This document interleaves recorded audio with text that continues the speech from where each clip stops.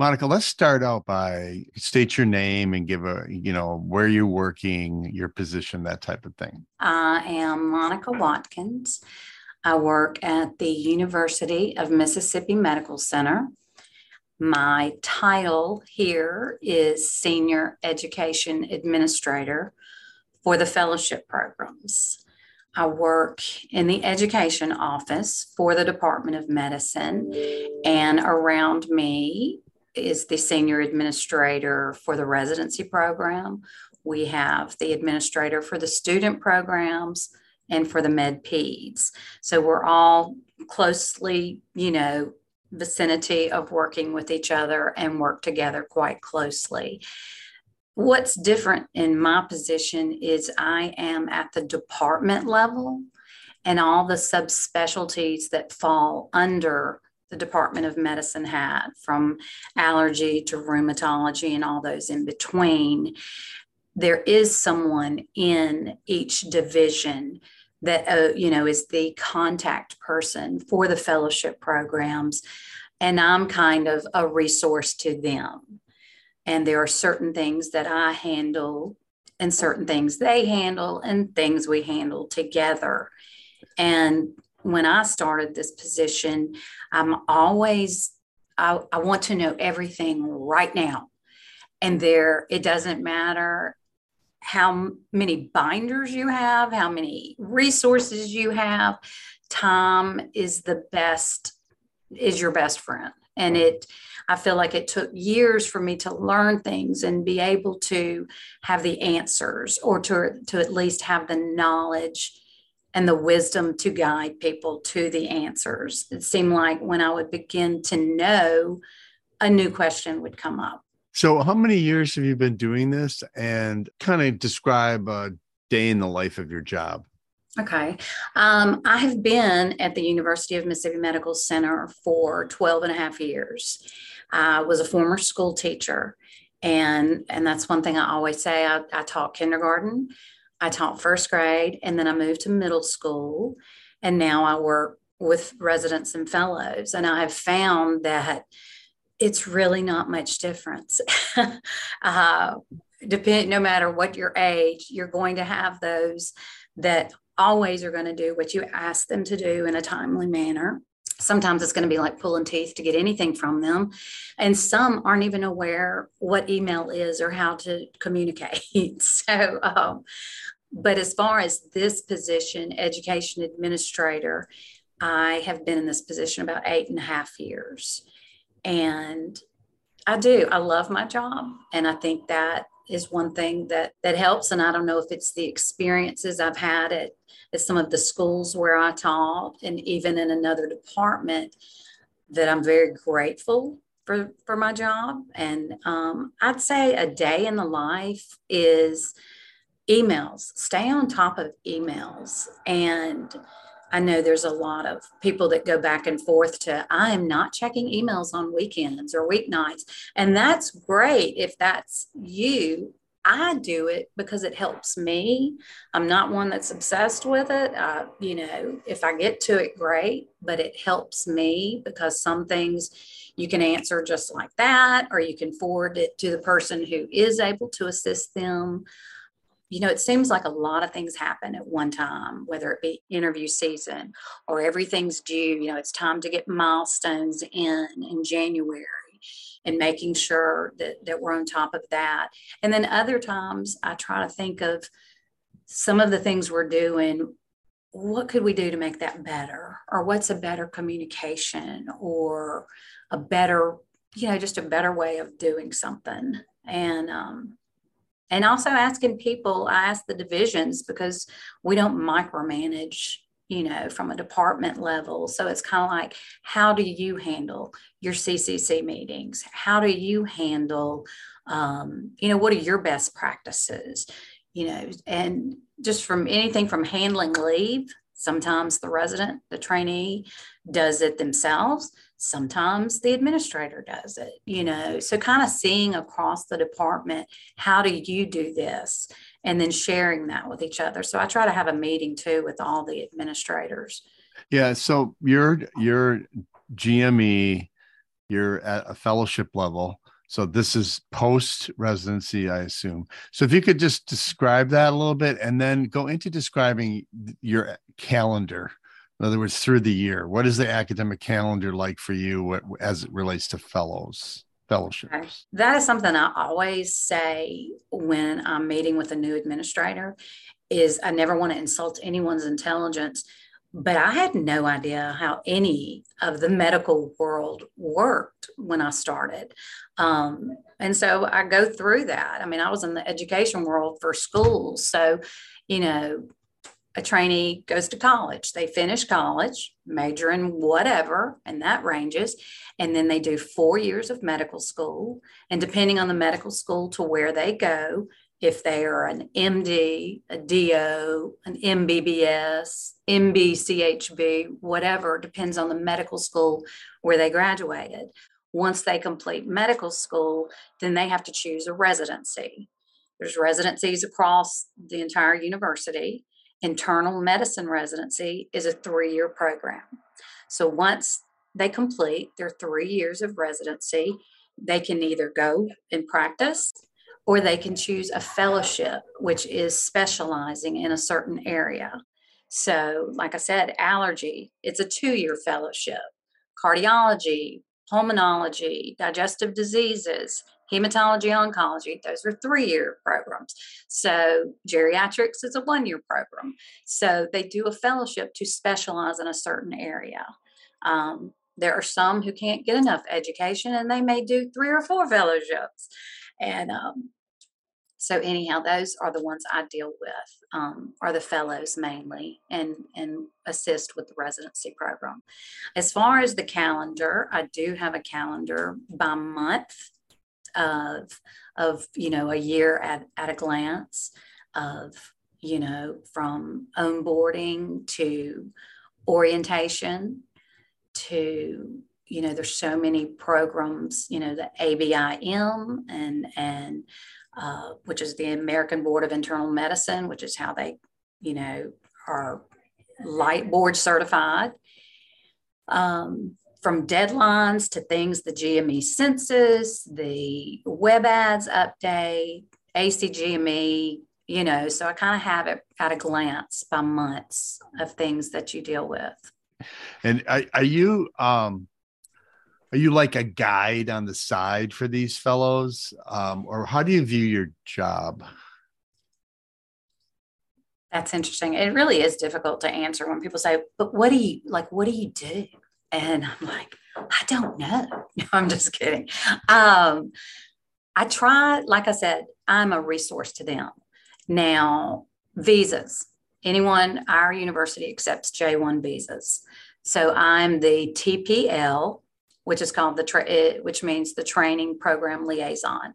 So across the board of the 69 fellows that we have, if they have a visa, then I am the TPL. As far as reminders of deadlines, I work with the divisions on that, remind them, work with the PD and the administrator, the program administrator in that program. Site visits, I play a part in that. In times when we may not have a program administrator in a certain division, then I become the PA for that program. And the annual program evaluation that we do in our system called MedHub, there are a lot of documents that I do. And then, so I've tried to come up with a form that what I am responsible for, what the program administrator is responsible for, but I just always want them to know I'm a resource for them. I'm there to help them, to guide them. If you could just talk to who you report to and just share some tips on the best way to handle your supervisor. I'm very fortunate that he's wonderful. I respect him dearly. I would say I was probably a little intimidated by him. He is extremely intelligent, but he's so real and so genuine. And I am fortunate to have that relationship. And I think that's important. I think when you're not sure, starting off working with someone, I always want to know, what are their expectations of me? What do they expect from me? And I think it's important, and I know everybody's different, and some people don't work well with someone, but I think as far as if you can get on the same page of what they expect from you and in return what you expect of them. I'm one, if I'm doing something that needs to be corrected or you want better, to tell me. So how often do you communicate with your supervisor? He has an office on our floor, and of course he's also in clinic. As far as communicating one-on-one, I feel like I can do that anytime that I want. I feel comfortable texting him, calling him. In fact, I was texting him about all this noise upstairs and say, what is going on? And he agreed that it was supposed to be done after hours. So it's a comfortable relationship. We do meet once a year as far as an evaluation, and he just handles it so well, but we don't have set meetings. I mean, we do have program leadership meetings, which involves the PD, the APD. APDs, our chief residents, and then the administrators I mentioned. So we do that like every other Tuesday. As of like today, it's a 2-hour meeting. But one-on-one, really just whenever I feel, he'll pop in and check. And What type of tips can you give a new administrator on handling program directors? we have 12 divisions and we have 14 fellowship programs, because in cardiology, we have advanced heart failure and transplant, we have interventional cardiology, and we have adult congenital heart disease, which is why there are more program directors than there are divisions. I have an email group that is set up of the program directors and the associate program directors for each division. And I also have a group of all the administrators in each one. And we also have quarterly a fellowship program director meeting where the APDs and the program administrators come as well. Again, I like knowing what their expectations of me, or if there's anything they need assistance with. And sometimes that can be working with the administrator. I will go to their office and work with them. But again, I just feel like developing relationships is good. And I know they are busy doctors that have many other things to do, but it helps in that I know that each and every one of them are comfortable to reach out to me when they feel like they have a question about this or that, or I'm copied on the emails they send to their administrator. So there's no stepping on toes. I feel like we work together. What do you find to be the most difficult role that you play, or difficult part of your calendar that you find difficult or challenging?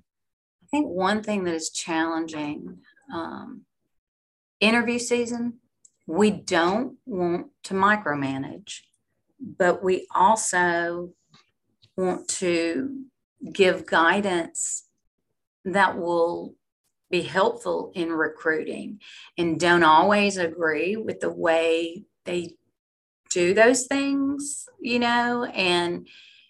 and so I mean, I have reached out and said, okay, the video you played for the interview is so outdated and none of those people are here anymore. And so if applicants are doing their research, they know that was not the program director. That was just things like that, of how it's going to be a reflection of our university and our fellowship programs.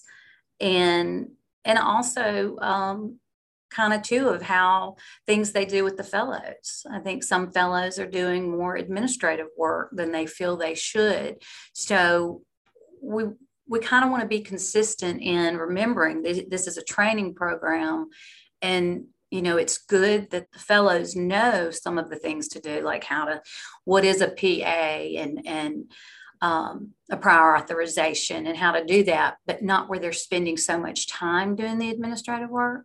And I don't mean to be getting sidetracked here, but just trying to better the programs without coming across as if you're micromanaging or telling them what to do.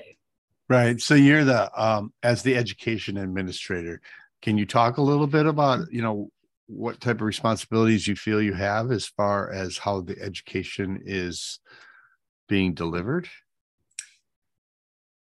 That is where the vice chair of education, who also is our residency program administrator, my supervisor, he and I are the ones that lead the PD programs and stuff. So we work closely together and talk about things like that, making sure we bring these things up uh, so that we can hear them talk together and share best practices. We can also, because they're linked, the residency program can work with how many residents are owned services when a division is saying, okay, we don't have enough manpower or they didn't match this year, so we need to put more residents on there. So I have a say in that. As far as helping, I don't ever have a say in this is how you're doing it, which I would never think about doing, but just kind of saying, when I hear things from the divisions, I can kind of talk to the vice chair and say, hey, okay, we need more residents on this service. They're kind of drowning. Or even when a program administrator comes to me and says, I know we all wear different hats, whatever our title or position is, but when a program administrator reaches out to me and says, I'm looking for another job because I'm dealing with patient care and I'm dealing with this and I'm dealing with this, that I don't have the time to focus on the fellowship program, then I try to say, okay, what can we do about that? So let's talk ACGME for a minute. As it relates to the ACGME guidelines, and sort of approaching those as a new administrator, can you give some advice as to how you approached it, to understand it, and any tips there? This is my binder. Even though I'm an electronic person, this includes every division with all the ACGME requirements for each division. I will never pretend to know everything in this binder. What I do suggest to a new program administrator is I guess you don't have to print it off, but I like have it printed material so that I can highlight, so that I can make notes, because there are definitely more things that are in your day-to-day that you need to kind of be familiar with. I was intimidated when someone told me that, because I was like, I can't learn all this, but you don't have to. You don't have to. It's knowing where to find the information if you need it. So just reading over it, several times, highlighting what applies to you, looking at the education, looking at the supervisory positions and things like that helps you stay on track. So I think that's very important. One thing I like to point out too, I went to the meeting in Chicago for new program administrators at ACGME, and I was so intimidated. I will say I had been in my position almost 3 years when I went, and there were so many people there that literally they hadn't even started. They were going to this meeting and starting the next week, or they were in the first 6 months. With this course as well, I hope that it's not people that have literally been in their job for a few weeks, because it was like a foreign language. All the acronyms, all the things that were said, I had no idea they had no idea what they were talking about, because I had been there in my position close to 3 years. I was familiar with the terms. I was more familiar. The ACGME intimidated me. I felt like it was they want you to fail. They're going to see what you do wrong. And that is absolutely not. They want to see you succeed. They want the programs to succeed. So they are your ally. And that helped me tremendously, not to be intimidated by this ACGME accreditation board. They are there to help answer your questions. So you're sending ACGME evaluations, and could you just kind of describe, what those things are that are being evaluated? I have a MedHub folder. That is the evaluation system we use. And this right here, I get from every division, and it's their rotation schedule. So I have every fellow and which rotation they will be doing every month. And I enter that into MedHub. And then at the end of the month, I send an evaluation. I'm looking at cardiology.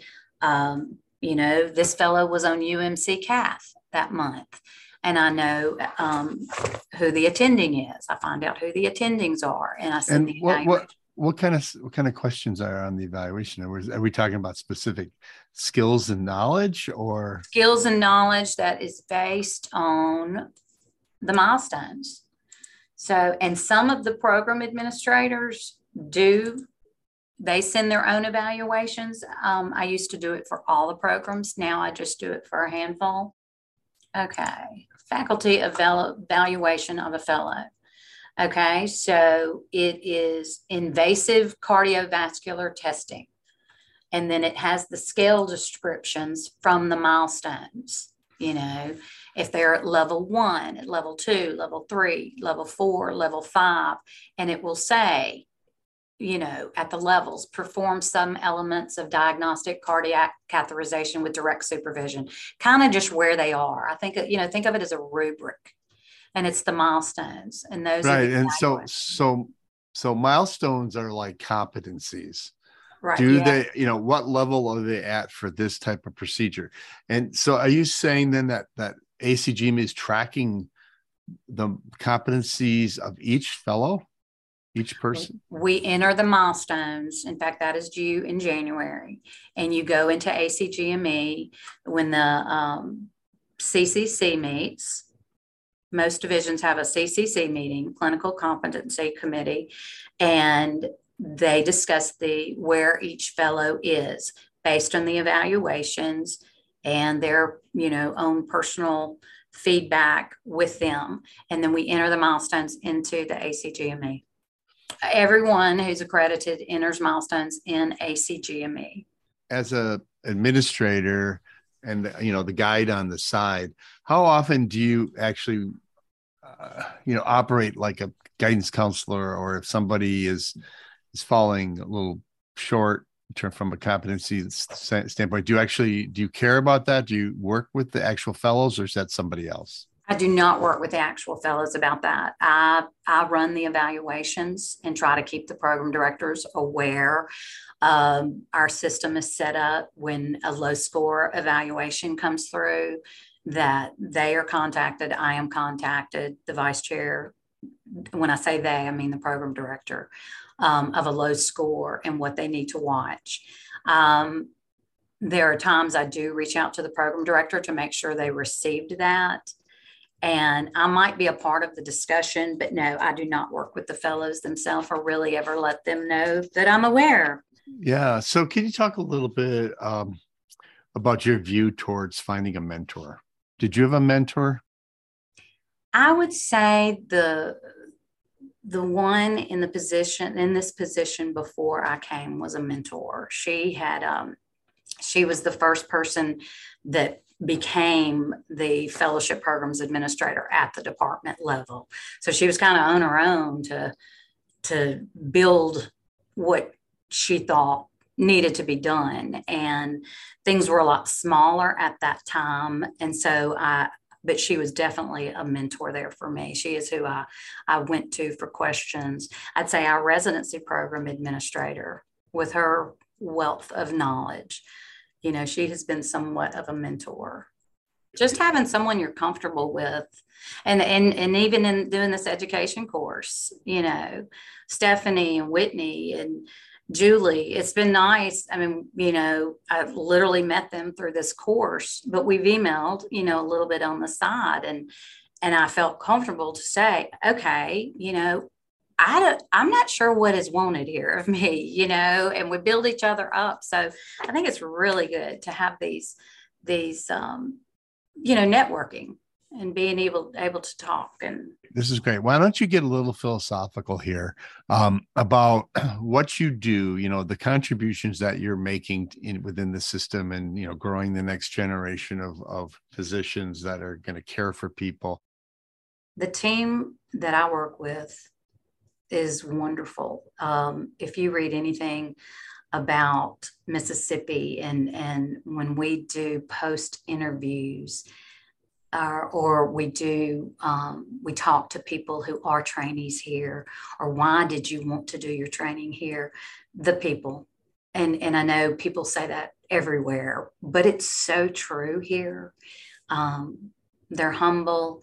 We work together, and it means a lot when you feel like you are heard and what you say matters, and that you can be a part of a conversation and in the education of future trainees. And of course, our goal is hopefully that they will want to stay in Mississippi and take care of our state. But at the same time, we want to help them wherever they want to go, wherever their career leads them, and hope that they will be a good reflection of UMMC and where they came from. And I think that matters. And I think one of the main things I always think about with trainees is, are they someone I would want to treat my family? And I think that says so much. So I'm fortunate to work with a great team.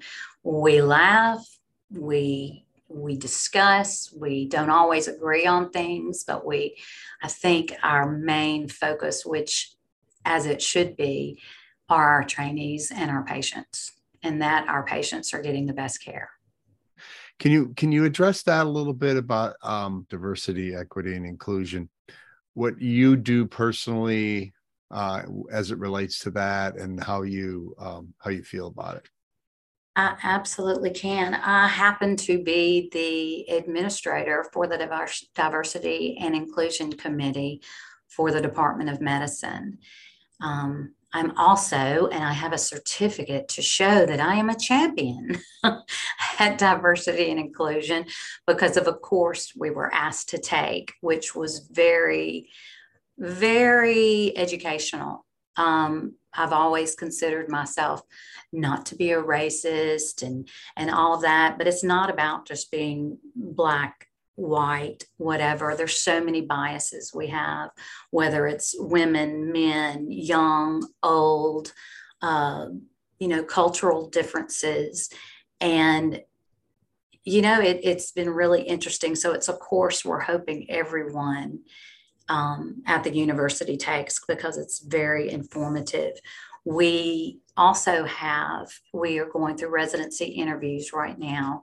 We have different subcommittees that meet, and I'm on the diversity and inclusion, the URM committee, the underrepresented minority group, and we discuss the applicants.